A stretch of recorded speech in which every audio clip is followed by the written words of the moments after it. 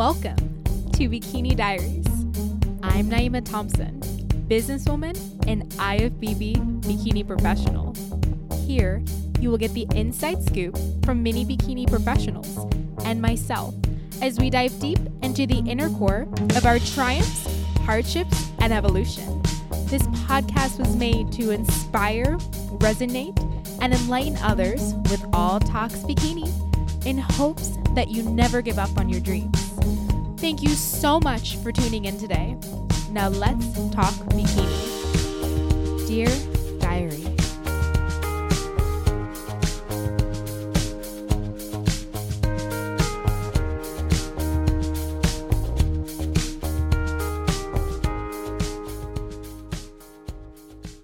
You are listening to the Bikini Diaries podcast. Welcome. So happy to have you, and I would like to begin with the review of the week.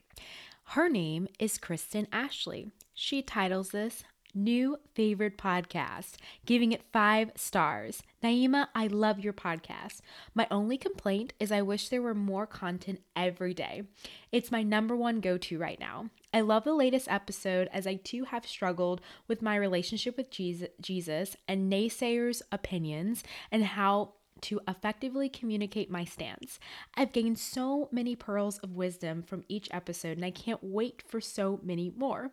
Your laughter is infectious, and I can truly feel how much you love and passion you have for this. Thank you. Thank you so much. Go ahead and send me a quick DM so I can send you your very own Bikini Diaries tea. And if you would like to win your very own Bikini Honoris Diary tea, you can leave a review in iTunes, or if you're listening to this on the podcast app, you can scroll down and leave a review there as well. The next thing that I would like to say, and I'm just so excited about it, I feel so compelled to share this with you, is that I'm so happy to announce that I'll be at the Yogi Festival held at the Lotus Pond campus on this Saturday, February 1st, with My Affirmation. I love My Affirmation because I have been able to help so many women connect more, gain courage, and feel empowered in their life. There's nothing like meeting my customers face to face and them being so proud and just so inspired to run their own businesses and just basically take control of their life. I hope to see you all at the event in Tampa, and no worries. If you won't be able to make it, it's okay, because you can head over to myaffirmationfitwear.com and you can grab your very own pair of affirmation leggings. Now, today's guest has been in the game since 2012. There is so much valuable information we can learn from her. She shares with us how she overcame the binge cycle, which, oh my goodness, crazy. This woman has crazy experiences, and all the things she did to help her in the YOLO effect, which we may actually have experienced for ourselves. We speak about some of the amazing methods that helped her master macro counting and what I think is going to be so helpful for you. Should you stay lean all year, or should you put on more weight? Is it more about loving how you look or being more competitive in the IFBB? She is going to also be sharing her perspective based on her experiences to this question, which I think these questions are amazing because these are questions that have come up in conversations with me and my friends. So it's so nice because I know someone out there is going to love and gain so much knowledge from this episode. I know it's you. So without further ado, I am so excited and delighted to introduce to you IFBB bikini professional Aria Adamy. Hi, Aria. How are you? Hi, Naima. I'm very good. Thank you. Good. I am so excited to have you on. I've been wanting to have you on for a very long time, so this is definitely a really good special treat. Thank you. I am very happy to do this, and I'm really appreciative of you accommodating me because we had to reschedule. So I appreciate that so much. You're awesome, and I'm excited for this. Yay! So we are going to get started with the bikini hack so everyone can find out just how amazing you are, girl. It's just going to be a series of quick questions to get to know you a little bit better. So tell us, where are you from? I'm originally from Buffalo, New York, and I moved to Gainesville, Florida in 2013. How old are you? I am 38, Wow. and I'll be 39 in 6 weeks. Nice. Well, happy Yeah. early birthday, and you look freaking Thank you. phenomenal. Thank you. And what do you do for a living? I am a pharmacist at a smaller mental health hospital, and I also work part-time in a retail pharmacy. And how many years have you been competing?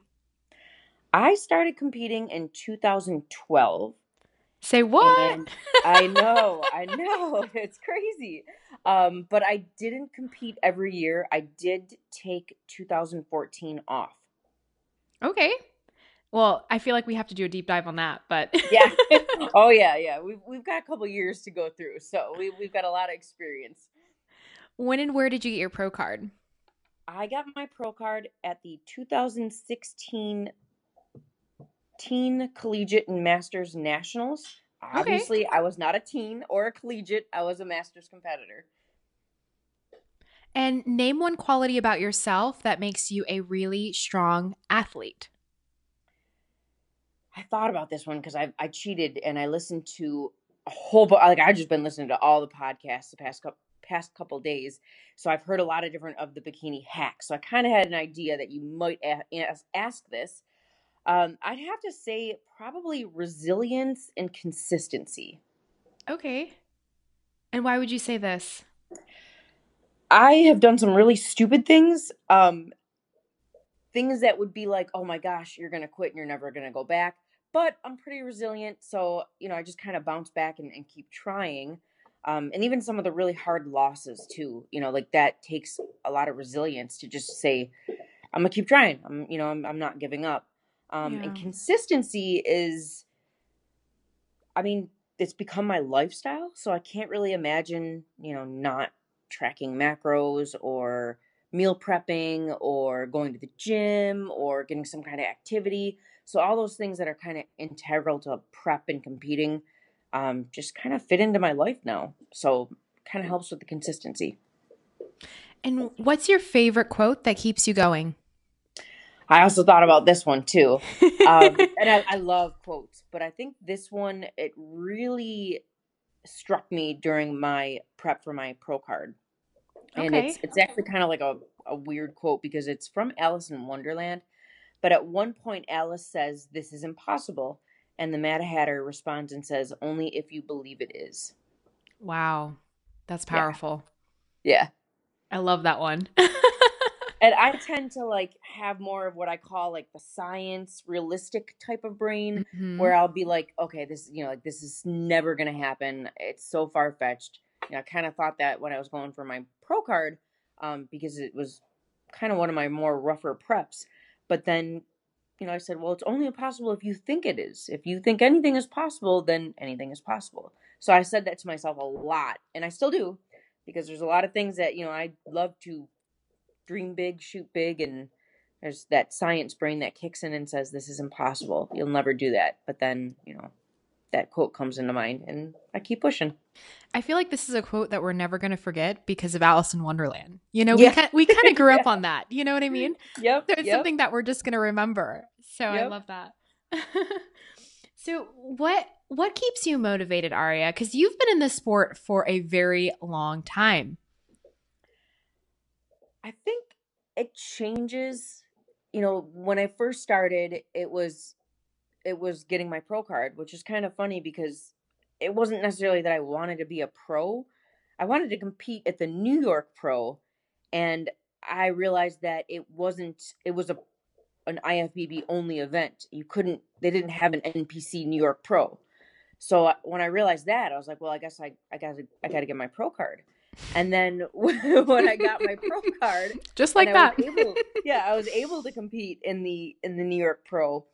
It kind of, I still, once I hit a goal, I like to raise the bar and try and just do a little better, like one up it, or, go for a bigger, better goal. So then it was like, oh, well, now I want to hit the top three at the New York Pro, which I still want to. But it's also kind of morphed into, I want to go to the Olympia. I want to stand on the Olympia stage. So I don't know. I guess it's just I'm a very goal oriented person. And the cool thing about goal setting and achieving is that you can start out small. Like when I went to my first show, it was just like, okay, just go do this, see how it goes. And then it was like, oh, okay, well, I actually have a standing chance. I can keep going. I can raise the bar. I can do better. And that's kind of just how it progresses. Is just there's always a way to improve and make progress. And even as you get older, that's still a possibility. Like it's crazy, but I look so much better now than I did, when I started in this sport, even though I'm older. So Mm-hmm. it's cool. It's just very cool and motivating to just see how you can physically progress and mentally. I'm still learning new things, which is crazy to think that there is more stuff to learn, but there is. I mean, there's always something to learn. There's always something to improve on. And I Yeah. guess that's my motivation. You said something really important is breaking down the steps, and starting with small goals. Because when we have, these big dreams, all we Yep. can think about is the dream. And we get so caught up in it. And it's so easy to just doubt ourselves because of the steps that we choose to, skip because we're trying to do the big things. And Well, I and love that's that you where, focus on the small steps you know, to get better.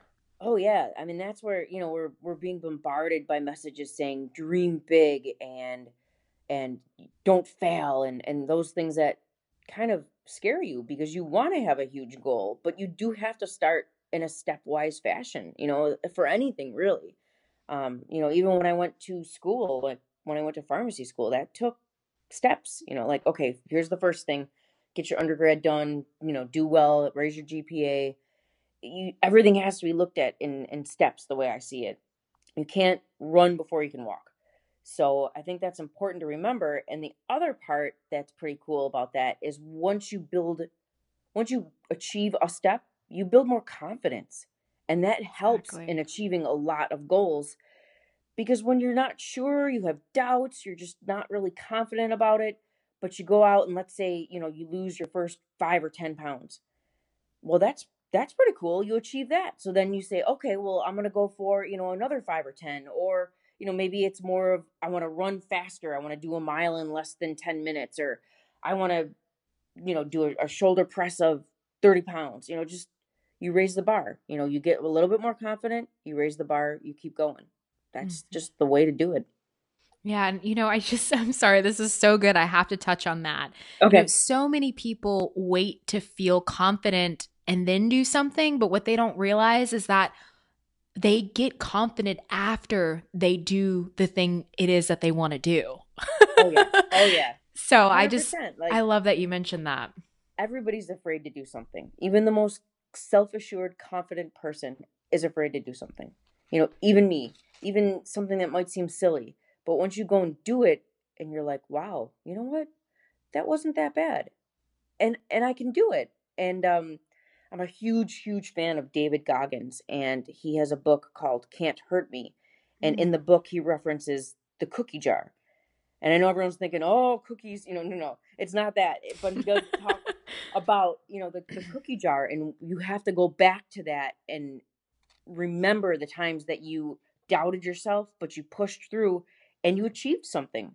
And that's what he calls reaching into your cookie jar, reaching into those past experiences where you had doubts, but you came through and you succeeded.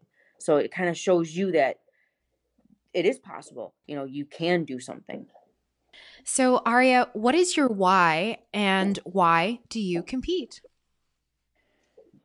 I think this has also changed over the years. Like I said, my first why was to compete at the New York Pro, and now my why is to stand on the Olympia stage, and part of it is to favorably represent a lot of my sponsors and coaches and mentors.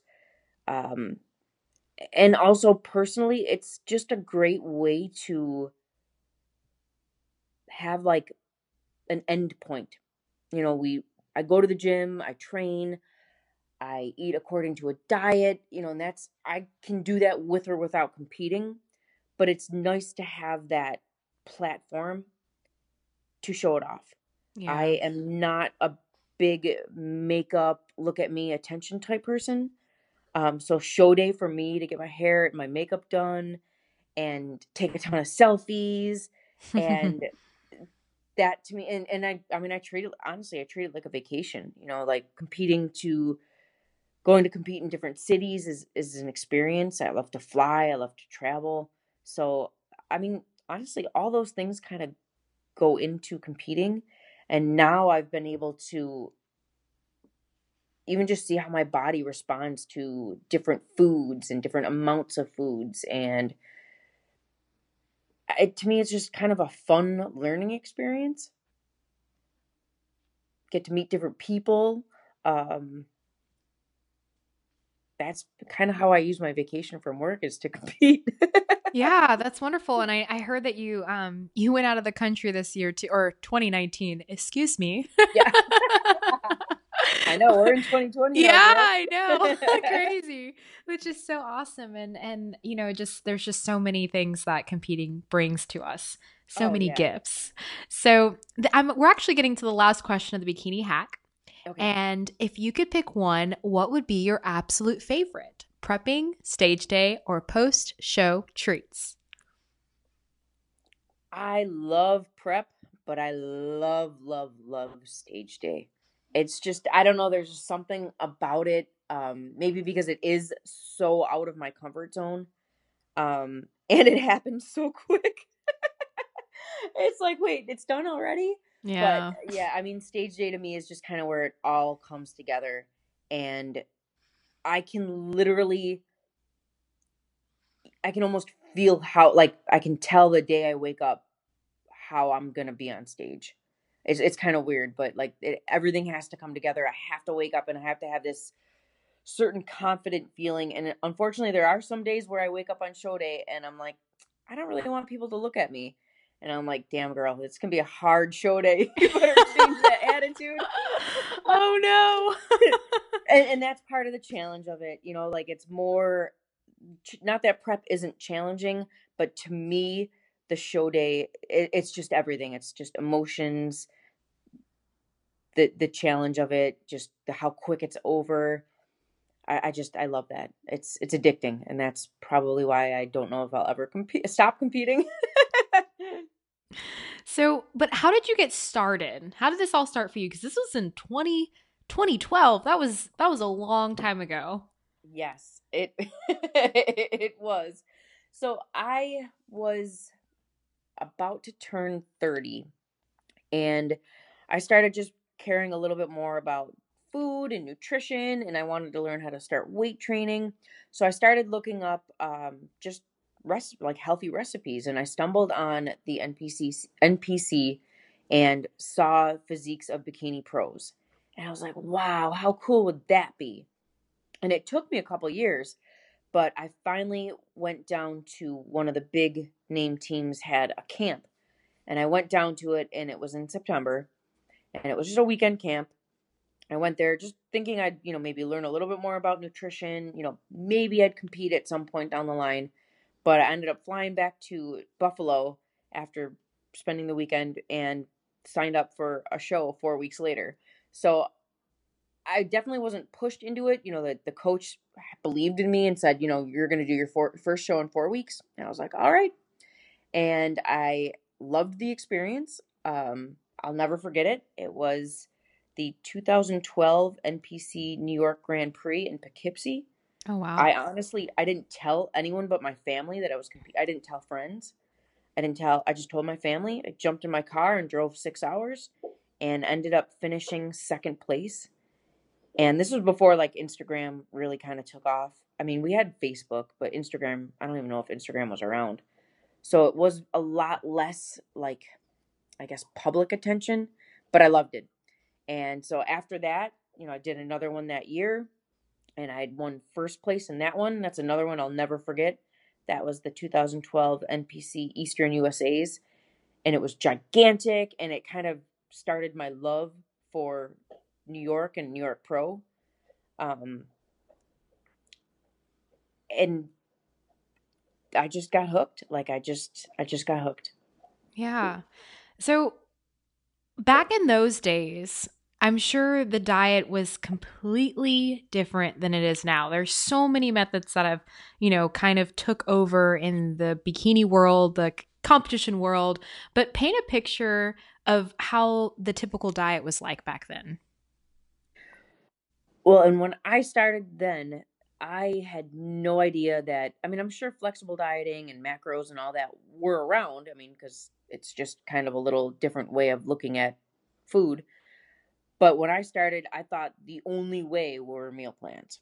I Mm. lived and died by a meal plan. And if you ate anything off the meal plan, it was restricted. And essentially, in my novice brain, I thought it was, you were going to gain body fat and not be ready if you ate anything off of a meal plan.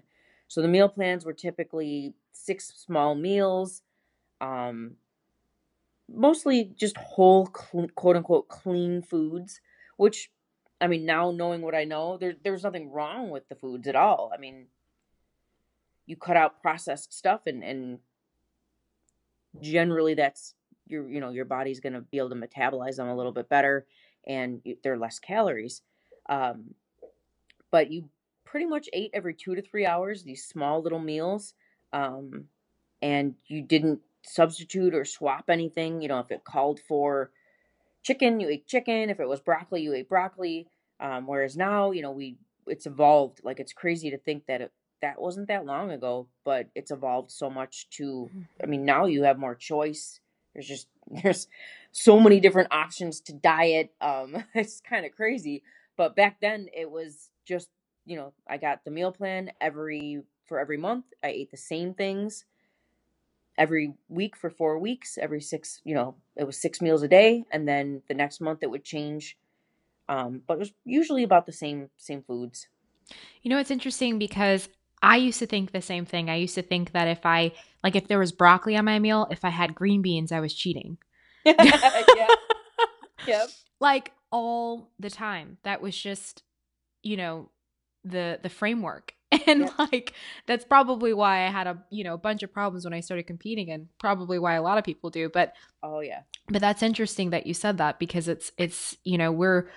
we're now in 2019 and we're completely different people, but we're still saying the same thing. Or we're in 2020. So 2020. Yeah. we're now in 2020 and we're different people, but we're still saying the same things, which is so interesting. So how exactly did your knowledge for nutrition evolve?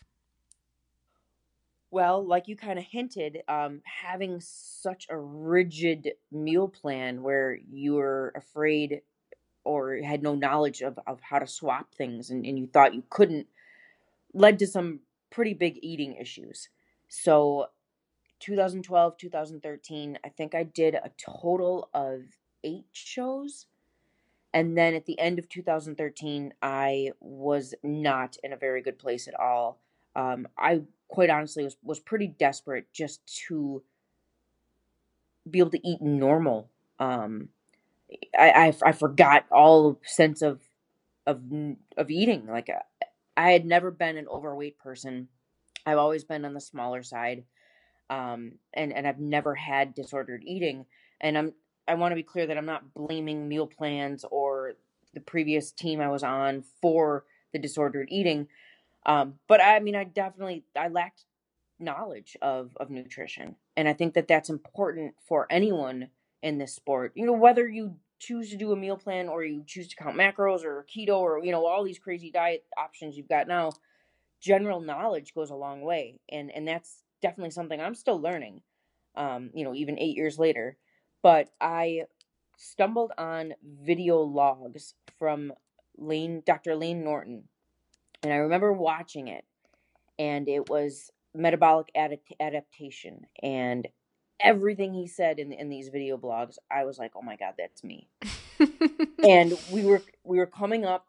It was the end of the year. It was end of 2013, and I was just feeling like I couldn't stop overeating to the point where I Mm. was physically full, like bad physically full, and it wasn't even just overindulging. I mean, it was straight up binge eating. And then I was in this terrible cycle where I would binge eat, and then I couldn't stop doing, 2 hours of cardio. And I'm not in any kind of prep or anything. I'm supposed to just be living life. And it was my favorite time of year. It was Christmas. I was with my family, and I felt bad about eating Christmas cookies. And I don't ever want to feel like that. And a lot of it, like I said, was that I couldn't just enjoy one or two and be like, I'm okay, I'm good, I'm satisfied. I'd have to eat the whole pan, and then I'd feel terrible. And it was just a terrible, terrible cycle that I mean, Dr. Lane spoke to me through his video blogs. So much so that I emailed him, and I could probably dig back and find the email. And I just was like, I'm desperate. Like, I just, at this point, I don't even think competing's a potential in my future. I just want to be normal. I just don't want to have this eating problem and this over exercising to, fix it. I just want to be normal. And he actually emailed me back that same day, and we started working together all of 2014 to, I don't want to say fix, but to address the disordered eating, and to, that's when I learned how to count macros and track macros. Wow, that's amazing. Yeah. So kind of bring us back to, when you were talking about binging, because it's interesting to me. Because, in the past, like, obviously, like, post show, you want to eat and you want to eat. What goes on in your mind that makes you want to keep eating? See, there's a difference. So if you are post show and then you have another show, like you're about to start prep again, or you're going to start prep again, you have this scarcity mindset where you're like, oh, like I'm not going to start prep until December, so I have 3 months to eat as much as I possibly can. I've done that. Like, I've thought that, so I'd go out to, I remember one off season, I made sure I went out to dinner with my spouse every Friday, Saturday, and Sunday. We'd go out to dinner, we'd have drinks just so I could live life, quote unquote, right? So, Yeah. but I don't know if you had a show coming up, but bring us back to, Christmas, and you're eating the cookie, but you can't stop. What goes on in your brain? Well, see, I can talk about back in 2013 when my brain was just, it was, I guess you said, like, the scarcity mindset, and being on this meal plan where Christmas cookies wouldn't be quote unquote allowed. So at that time, it was like, oh my God, I got to eat all these because, when I start back next week or prep starts, whenever, I'm not gonna be able to eat these at all. So the extreme restriction would kind of make my brain think that way. And that was back in 2013. Whereas Wow. now, we did just have holidays. I did just compete on December 14th, and I'm looking to compete now, in the next, it's going to be less than 3 months. So it's pretty close. It's not like I'm calling it limbo, because I'm not necessarily in an off season, but I'm not necessarily in prep, but I still have to be kind of mindful of what I'm eating and how much I'm eating. But I mean, I still enjoy cookies. So it's a big mind shift in the way that this is where I have to say that flexible dieting has helped me, because the cookies are no longer entirely restricted. However, I will add that there are times in prep that calories do have to get very low. And while I might be able to eat a cookie, if my calories are low enough, is it going to be the best idea to eat a cookie? Because I only have X amount of, like, my caloric budget is pretty small. Like, I think the best way to kind of show that example is like with a car. If I'm only making 50 grand a year, am I going to go out and buy a Ferrari? Probably not. Like, not exactly the best idea. If I'm making $1 million a year, am I going to go out and buy a Ferrari? Sure, because I still have the budget to quote unquote fit it. And if you look at calories kind of in that perspective, and you can look at it from a macro point of view or just a calorie point of view, I kind of use the words macros and calories interchangeable, just because on a broader scope, it is total calories. I track macros because the amount of protein, carbs, and fats proportion is important. But if I look at it from that point of view, then, it kind of helps you to make a better food choice. If I'm having a great day and I'm not feeling that hungry and I can spare the, whatever a cookie is, what, like 200 calories, 100 calories, not a big deal. But it does kind of, you do have to kind of think about what your overall caloric intake is supposed to be and how much that treat is going to take away from it. And is it going to be the most satiating, nutrient-full option of what you could eat? So I guess that's kind of how my mind has changed from 2012, 2013 to now. Um, and a lot of it is just the education of it and knowing me. Yeah, and I'll add with personal experience. So I feel like for me, um, I realized how fast the years go by. Hmm. The first year it was like, man, I'm never gonna be able to eat this ever again. And now I'm like, dude, like these years go by so fast. I'll blink, and next thing you know, that cookie will be right there with me, and Yep. we'll have a field day. So that's interesting that everything kind of changed and with time. Yeah, and I think like a lot of times we try to be so perfect. Yeah. So this is a trap that people fall into with macro tracking and macro counting. You try and hit your macros perfect, to the gram.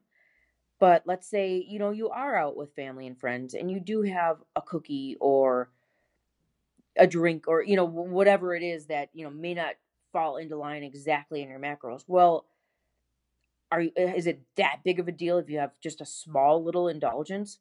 Is it better to just give into it and have it, or severely restrict yourself and then go home and eat the entire cupboard of cookies? You know Yeah. what I mean? So Mm-hmm. that part I have struggled with more recently, knowing that, a small, being over your macros by a little bit, or deciding to not even track something, but to still be mindful about it. And for me personally, severe restriction makes me binge. So like I've learned that even if that means I'm a little bit over my target for the day, it's better off than being a whole shit ton over. Yeah. No, that's a great method though, just allow, obviously the goal is to stick to the plan, but instead of being super rigid and super trying to be a perfectionist to where Yeah, I mean, binge, like yeah. just forgive yourself for being a little bit over and move on. Yeah, if you're freaking out over, it depends on where you are in your prep or your journey, but Yeah. I mean, really, what's 20 grams of carbs? It's like not really all that much. And just, if you stay consistent, and that's kind of what I like about my fitness pal, is that there's a way to look at your caloric intake for the week Mm. and it averages it out. And as long as you're, hitting weekly calories, then, I try not to freak out too much about it. But you do have to be careful with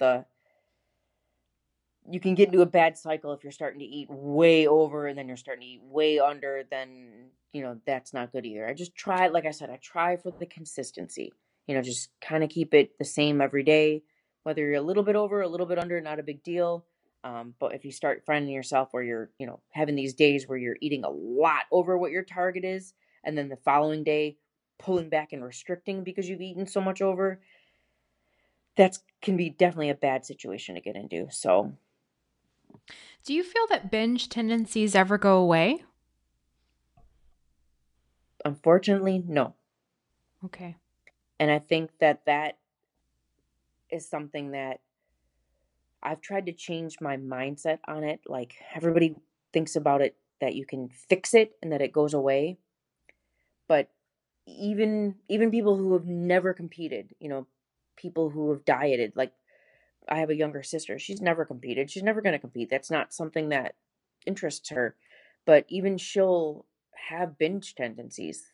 I don't know if it's like a personality trait, or I don't even want to say it's a female trait because that's just sexist, but and I'm sure that there's plenty of men who have the same issue.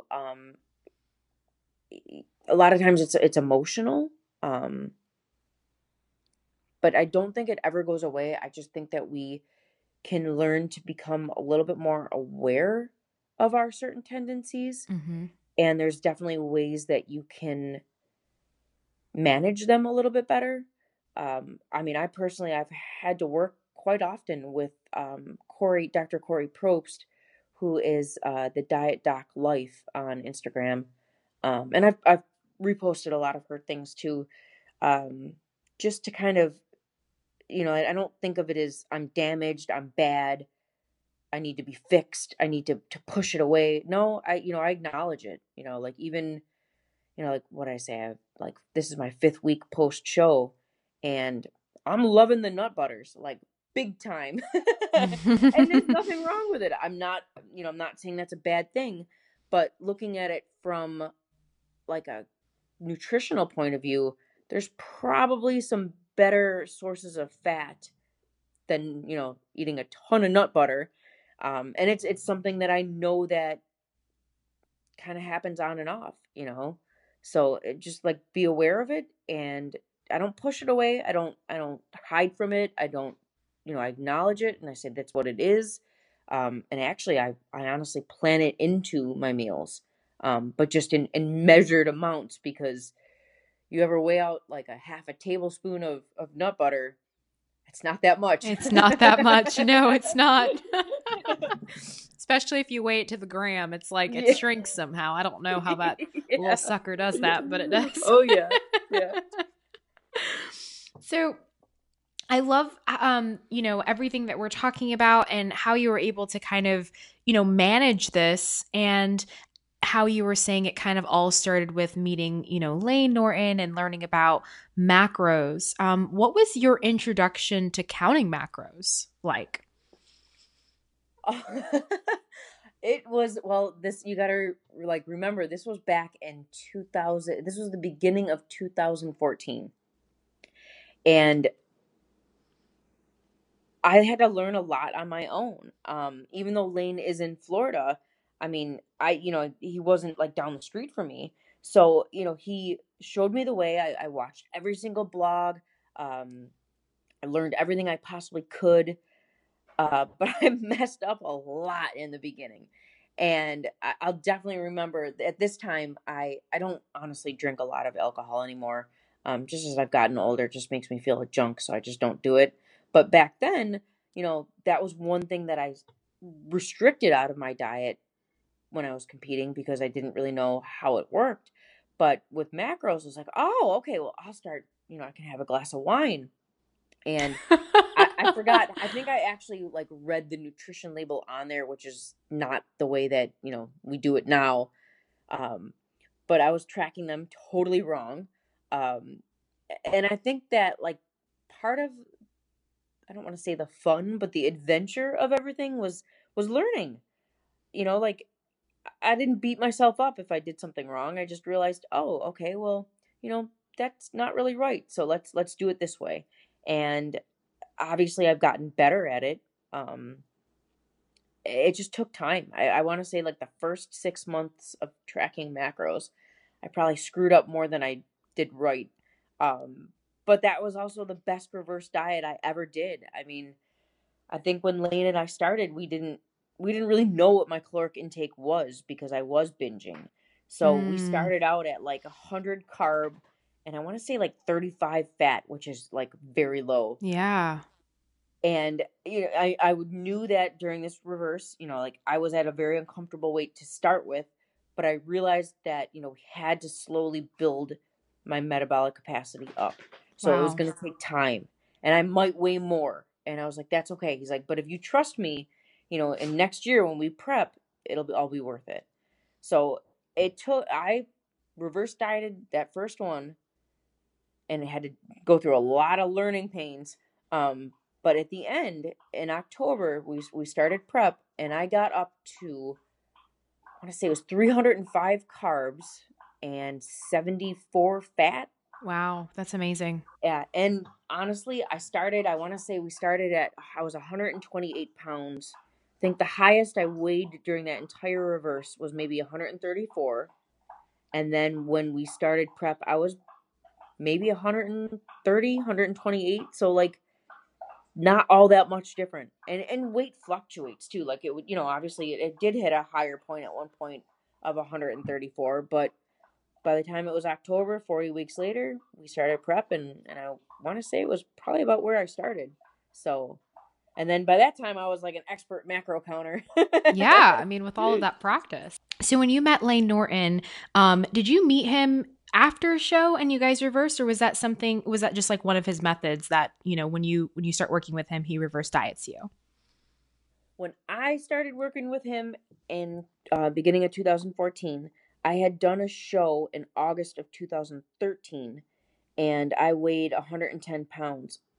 After that show, that was when the binging and the overeating cycling just Okay. was out of control. So when I came to him, I was already up to, like I said, 128 and gaining, because I just, the more I tried to restrict, the more I would overeat.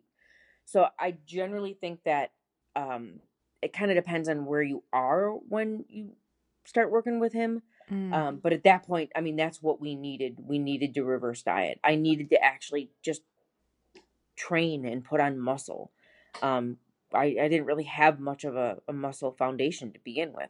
That was Yeah. I mean, not only did Lane teach me how to count macros and do the greatest reverse diet I've ever done, but he also taught me compound lifts. I started deadlifting and Mm. squatting with real weight, which wasn't really something I had done before. It was more of I mean, I did use weights, but not in the manner that would actually build muscle. I mean, I did a lot more cardio. So it kind of depends, because we've worked together for years after that, and generally after every season we would reverse diet. And even sometimes during the season, like I get to a point where I'm lean enough, I don't need to be any leaner, and we start to actually put in more food during prep, which is kind of cool.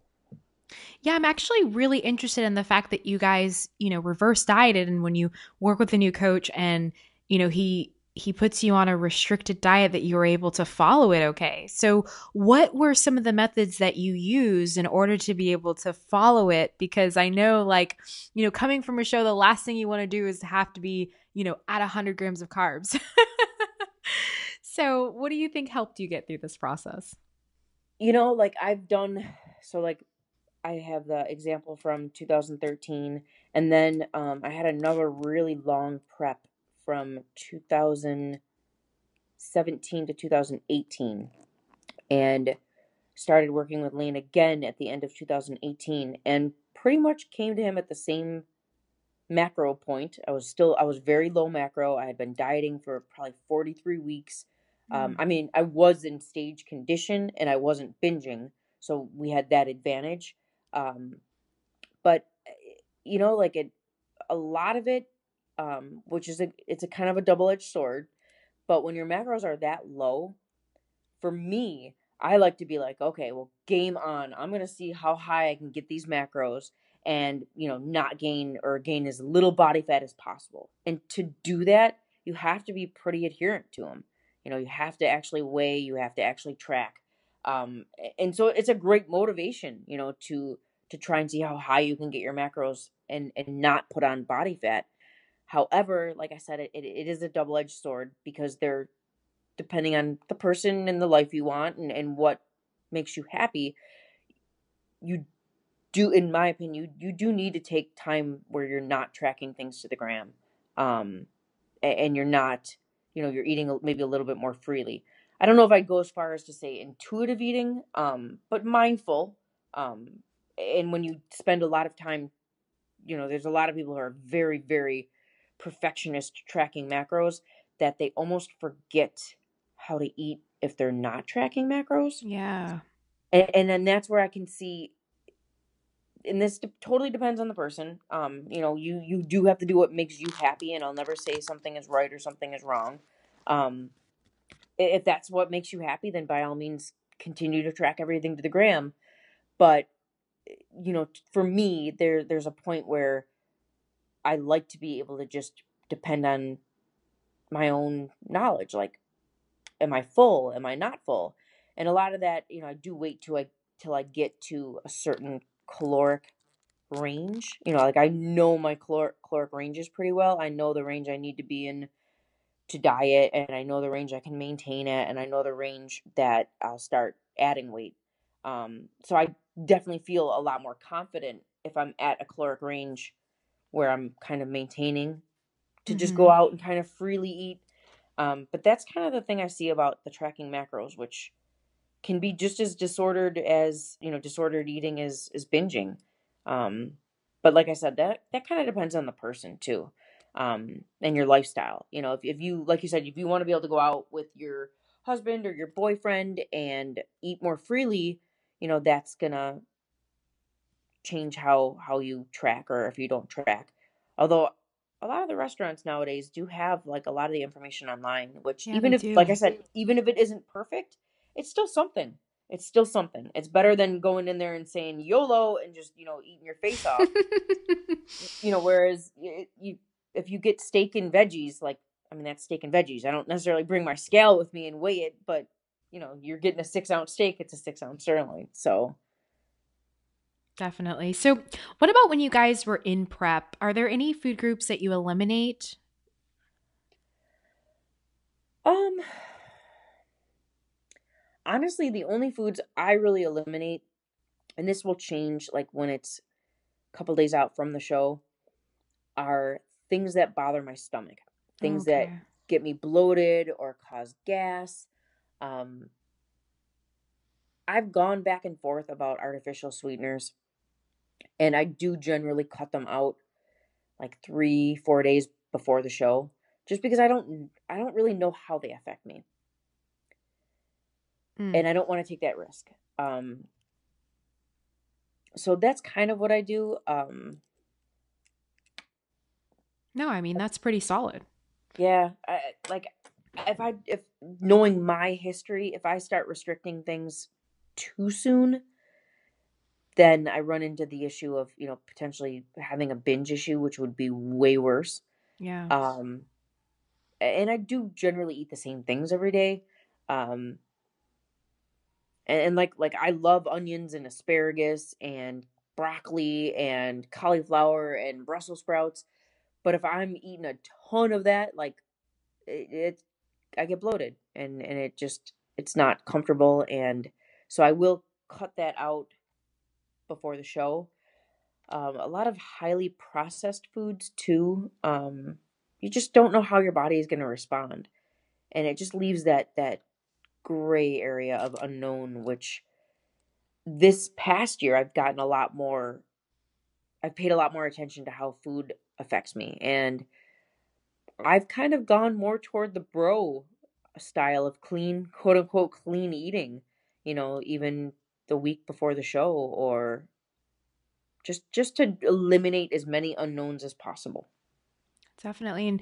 And I hate to mention it, but what is Lane Norton's take on that? Like, does he believe in like eliminating, certain foods, or does he just feel like, macros is macros, and, food's just a food, and there's no He real he's preference? actually like very no bullshit about it, because at one point we're talking about FODMAPs, and it's got some kind of really long, it's an abbreviation, an acronym for foods that can cause like generalized like stomach bloating issues.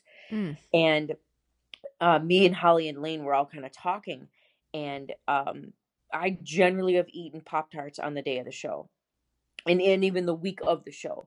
And Holly said, "Well, they do contain high fructose corn syrup, which is a known FODMAP, so you might not want to eat them." And I was like, "Oh my God, Lane, does that mean I can't eat Pop Tarts anymore?" And he's like, "No, you've been eating them for years. I wouldn't worry about it. Like, we know how you tolerate that." So a lot of it is just individual, like, yeah. if you notice, and that's just being more self-aware of things. If you notice that it's going to cause you an issue, you probably don't want to eat it. Like, generally a couple days before the show, we're very used to eating a lot of fiber to keep us full and because it's good for your digestive health. But you don't want to be pounding the fiber, a day out from the show, 2 days out from the show. Um, and he's kind of got the same stance as far as like the artificial sweeteners. A lot of them do draw water into the gut, which will cause bloating.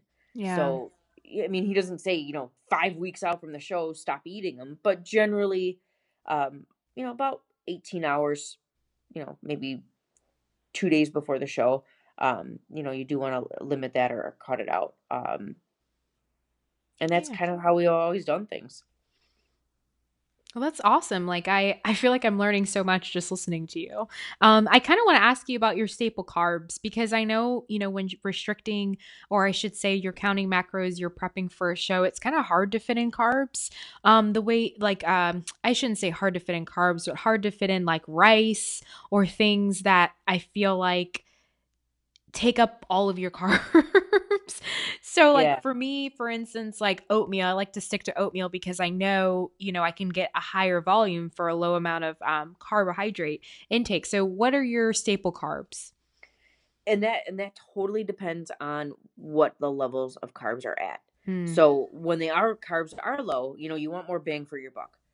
I want carbs that are gonna satiate me, they're gonna fill me up, but they're not gonna take like, all my allotted carbs for the day. So like something that would be a good example that I use this past prep. I love sweet potatoes.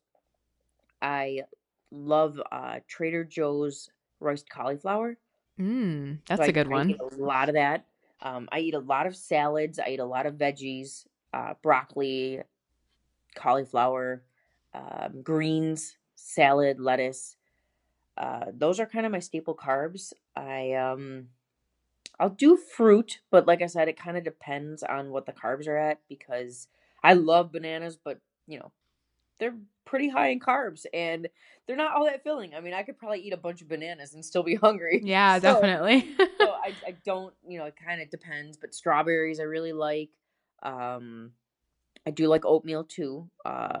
Wheat bran I use a lot. I am not a huge fan of rice.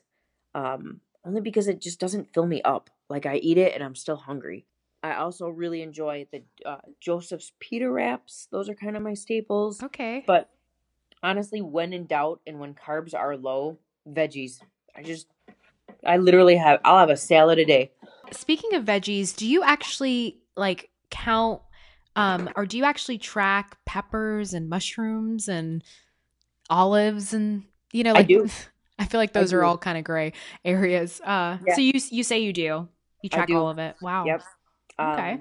Like I said, it kind of if carbs are low enough where, if let's say for example, just like a round number, 100 grams of carbs, that's pretty low, and veggies do have carbs, so they are gonna take from that. Like right now, I'm in a good place. I may not track every little vegetable I eat. Um, carbs are a decent place where they're not. If I don't track every vegetable, it's not a huge proportion of my total carbs. But generally, yeah, I do. So, one thing that I noticed about you, and this is just over the years that I've been following you, because I've been following you for quite some time, I've Oh, noticed, thank you. I really have. So, Oh, I've cool. noticed that, obviously every year you get better and better and you get leaner and leaner, but something that I found to be very amazing is that you tend to stay leaner for longer. And I was kind of curious as to how you were able to do that. Is it the macro counting? Is it just like being structured all the time? Like what is it? Because I even remember you saying something like you did a prep for like 44 weeks or something like that. So I was thinking, I'm like, is Yeah. she always in prep or what's going on there? Tell us your Well, that was secrets. okay. So that was, I've been competing now since 2012, and I was with Lane in 2014. So I made a comeback to the NPC in 2015, and pretty much since from 2015 to 2017, I stayed fairly lean, even in the time from the off season. Unfortunately, I didn't necessarily make as much progress because I stayed so lean. Okay. So that was kind of a learning lesson from that. But I do remember at the end of 2017, um, I gained a lot of weight in a very short time. I chose to explore different coaching options, and so I was not with Lane, and that led me into like a 43-week prep, in 2018. Oh, okay. So I think let's see, I can't remember the exact date, but it was, oh yeah, I do remember because I went to NPC Nationals in Miami, and I was coming down toward the end of my like off season, but I had already gained, I think I was probably around 100 and probably around 130, which for me is pretty uncomfortable.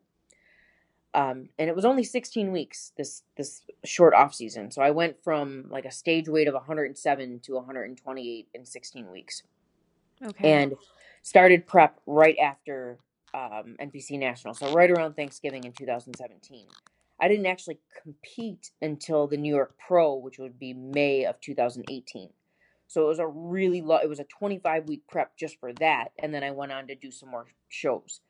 But honestly, once I get to my stage weight,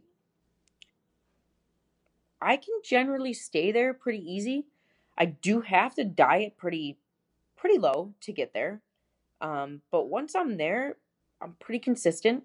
Um, as long as I don't go YOLO with my eats, um, I can maintain pretty low body weight pretty easily, and we're able to actually increase calories. So that makes it even easier. So, my next question is, how do you make progress with staying lean? Because I know you mentioned, part of the reason you didn't make progress was because you were staying lean. So, which method did you feel was more beneficial for you? I think I like to feel comfortable at a comfortable body weight. So for me, I don't think that I'll ever gain as much weight as I did 2017, 2018. Because in the dieting process, just I'm sure I made some good muscular gains having that much of a surplus, but the dieting process feels like I just lost like all the muscle I put on, Oh, and it was wow. a little hard just mentally. I in that year I actually definitely saw myself going back to more binge tendencies, which is it's a no-go for me. Like that's just not something I'm willing to repeat again. But on the flip side, I do have to be careful that I don't stay so lean that I'm not making progress. And I mean, I stayed lean, but I was still eating probably around 2,000 calories, which is a lot for someone my size. Mm-hmm. So it wasn't that I was eating low calorie. I was just working that hard that I was burning it. Yeah. So right now, I don't want to be in the situation where I put on a lot of weight and I'm very uncomfortable and then have to do a very long prep. But I also don't want to stay so lean that I'm not able to make the appropriate muscle gains that I need to be competitive in the IFBB. So it's kind of a fine line. And I'm honestly not sure of the answer. Yeah. Um, like I do know that I need to slowly reverse diet and get my calories up just a little bit more. Um, but I also have honestly been kind of afraid of lifting heavy and building muscle. Hmm. So that's another part of the equation is that like I'm I don't know if I'd say that I'm a hard gainer, but I am a natural athlete, so I'm not putting on pounds of muscle a year. Um, and I used to lift like a power lifter, which was awesome to build a foundation, but I'm lacking an upper body. So this year's been kind of different. I'm still definitely lifting my lower body, but more focus and more frequency on my upper body because that's where I need to have more of a balanced physique. Um, but I guess I kind of this year going into it, I'm lifting heavier and trying not to be afraid of quote unquote putting on too much muscle because honestly, guys, like I want to like how I look 24/7. Yes, I want to be competitive in the IFBB and I want to get to the Olympia. I want to win top 3. Heck, I want to win the New York Pro, but I also really want to wake up every day and love how I look. Yeah. And I'm not 100% sure how much muscle I really want. So, Mm. that thought has definitely held me back a little bit. But then I realize I'm being stupid because I'm a natural athlete and it's going to take a lot to put muscle on. Yeah. But it's so funny to hear you say that because, I mean, you've been doing this sport forever and you know that. However, everybody thinks that. Like Yeah. everyone who's not into fitness, they're like, I don't want to lift weight too much weights. I don't want to get too big. And it's funny. I've thought that several times too. I'm like, oh, I don't want to get that big. Yep. Yep. As if it's going to happen overnight, right? But I think that's just so funny. But I mean, I think that that's, that's what a lot of women feel. So I don't think it's, you know, bad to bring it up, to talk about it. Like I deadlifted and squatted very heavy for probably, it was like 3 years. And if you look back at some of my photos, like I have a substantial lower body, which was awesome. I mean, if I kept going that route, I could probably do wellness. Um, and so there's a fear of that, but that's just have to tweak training a little bit, just tweak training a little bit, and kind of do more balanced. Bikini does have muscle. I mean, there's plenty of, even just now I'm thinking, I was going to do a show in February, and looking at some of the stage comparisons are definitely what to look at, because that's how you compare against everyone else. And looking at a lot of my fellow IFBB bikini pros, I'm like, dang, these girls have got some muscle like in their upper body. So I'm like, I think I need a Yeah. little bit more time, because genetically we all have our strengths and weaknesses, and that's where I lean out super quick, is my upper body. And Hmm. then I just look small in comparison to my lower body, and comparing to the lineup. So that's kind of why I'm thinking more compete in April and not February, give myself a little bit more time, and definitely just training as hard and as heavy as I can. So, what are your goals this year then? Well, I'd love, love, love to be on the 2020 Olympia stage. And that there's the two ways to get there. You win a pro show, you're in, or you can go by points. I don't know that I can do as many shows as I would need to do to go in by points. Um, so we'll see what happens this year. I do have 2 points on the scoreboard, which is awesome. um, but That is awesome. but it is very competitive, and there's a lot of shows, and they're all like, just everybody's bringing their best. Um, so all I can do is just enjoy it and have fun, and just you know every time, every show, do better, bring my best, make improvements, and continue to have fun, because at the end of the day, if this isn't fun for me, if all I am is just gunning for the win and getting to the Olympia, then it tends to not be fun for me anymore, and that shows on stage, honestly. And Yeah, definitely. So, I love everything that we've talked about. I feel like we've learned so much about, your experience with counting macros and, some tips on just like how to master them and to be okay with not knowing everything and to be okay with, taking the time. You told me it took you like 6 months to really figure it out. I think oh that's yeah, amazing. And you just opening, yourself up to us about, binge eating and how you just, not necessarily did it go away, but you were able to find ways to maneuver it and to master it and to overcome a lot of the obstacles that you face every single day. So I just like thank you for coming on. Like I love following your journey. I'm so excited for you.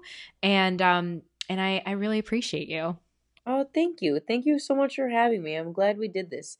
It was a long time in the making, but I appreciate you taking the time and asking questions, and putting this up, and helping maybe new people in the sport, or like people like me who have been in the sport for some time. And I just feel like there's always something to learn, there's always something to Mhm. improve on. And out of all of, a lot of people have said, you stay very consistent and you can stay very lean for very long. How do you do it? And I just think that everybody's a little bit different. And like I said, I'm naturally just a just smaller person. I love food, but I'm not in a sense of like a a foodie type person that just kind of fits Mm-hmm. my lifestyle. And if that's not your lifestyle, there's nothing wrong with it. But just being self-aware of things. And I think the biggest takeaway from, like I'm only in my fifth week post show, and I went through Christmas cookies and New Year's, and now Super Bowl's coming up and Valentine's Day, and all those very food oriented holidays, and my calories are still not that high. But like, the thing that helps me the most is that, think about it logically. If you restrict so much that you're going to go out and go 500 calories over your target, is that better? Or is it better to just say, okay, I'm going to have a small indulgence, maybe be 100 calories, maybe 200 calories over, but then just get right back on tomorrow? Not over restrict or overcompensate, do extra cardio, or slash your calories to even less. Like, to me, that's been the game changer, and just consistency, and overall just getting back into your routine.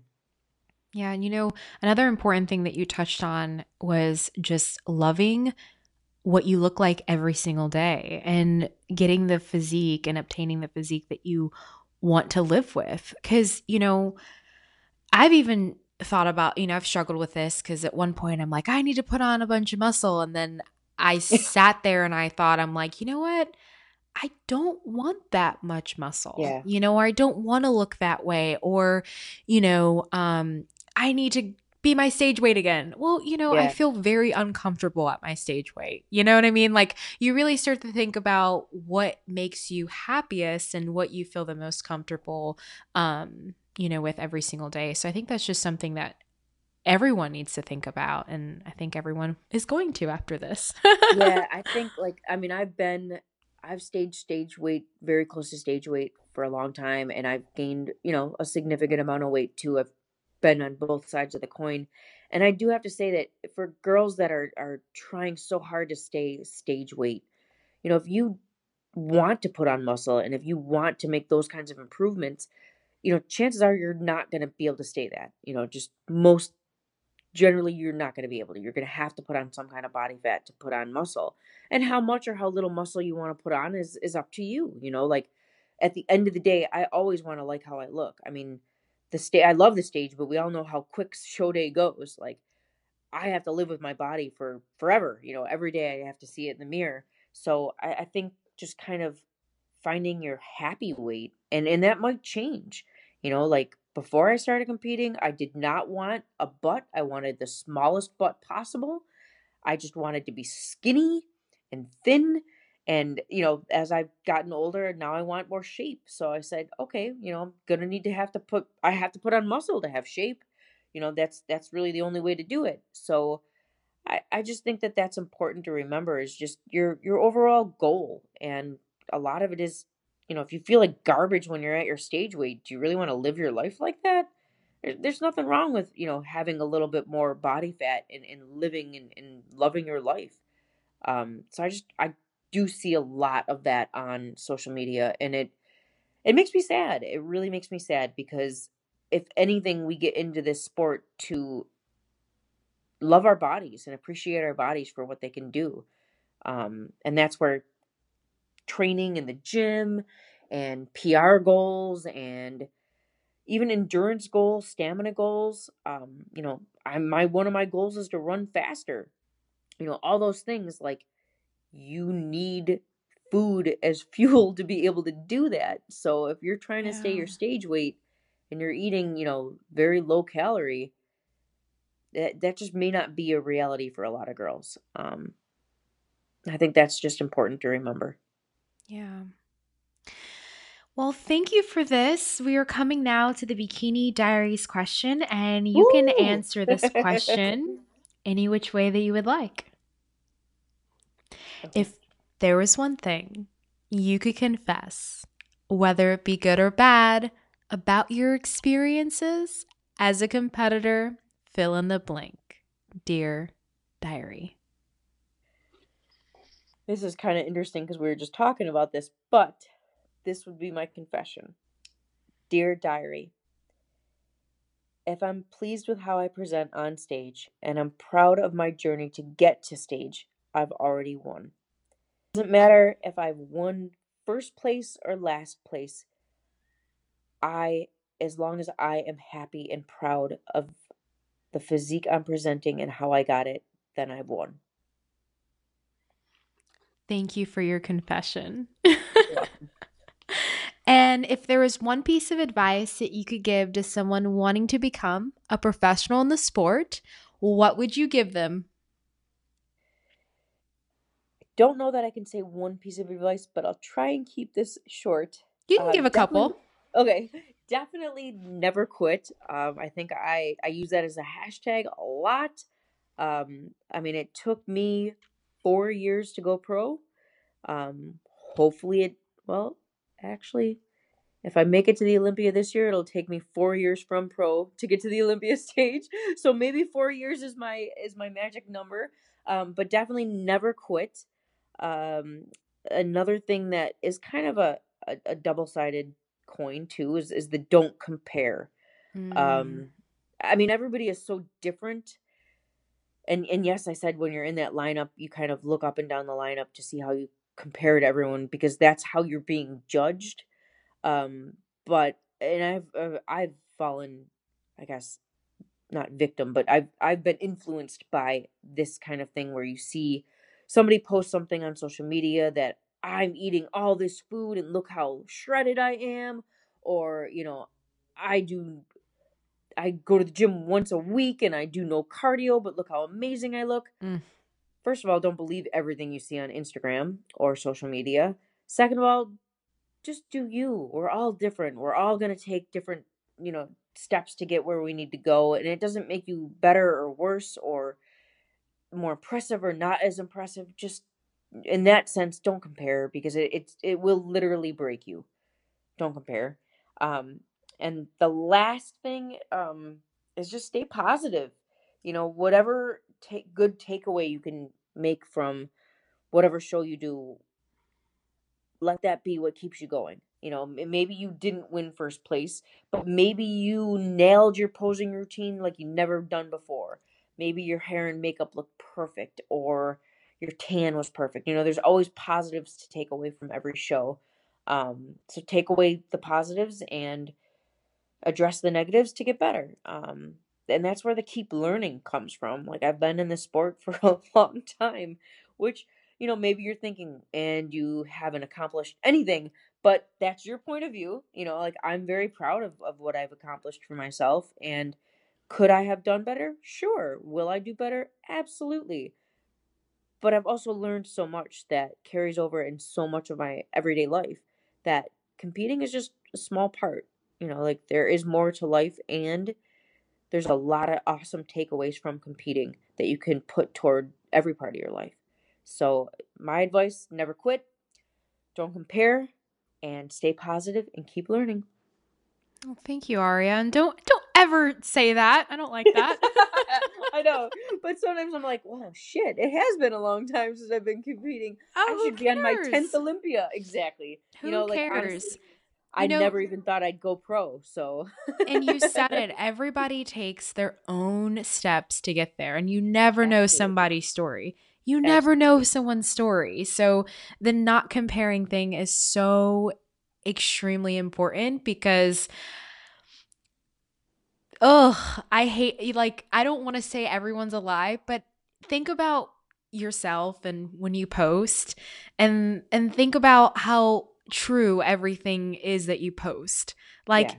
you could easily, change the truth just slightly to make it a little bit more appealing. Like, everybody does it. It's harmless, and but it's harmful, but it's harmless. You know what I mean? So it's It like is. everything that you see is not what it appears to be. So you just have to stay in your own lane. So I appreciate everything that you Yeah, said. it can be so, so defeating when you are on top of the world for something that you've just accomplished, and then you log on and you see a post and it kind of one ups what you just accomplished.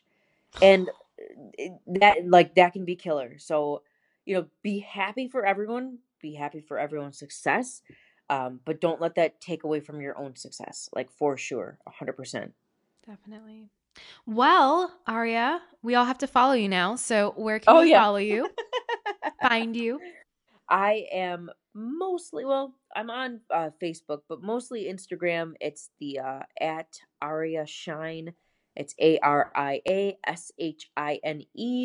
A lot of times, what I post on Instagram, I will like copy over to my athlete Facebook page, but I honestly don't really go on Facebook all that often. So the Instagram is probably the best way to follow me. All right, girl. Thank you so much for being on today. Thank you. If you love this episode, just as much as I love this episode, and you know someone who may love this episode just as much as you and I loved this episode, please pass them on to me. It would mean the world to me if you could help me help others. So please, if you loved it, it takes 30 seconds to leave me a 5-star review and share with all of your friends. Thank you so much for tuning in today, and always remember to never give up on your dreams.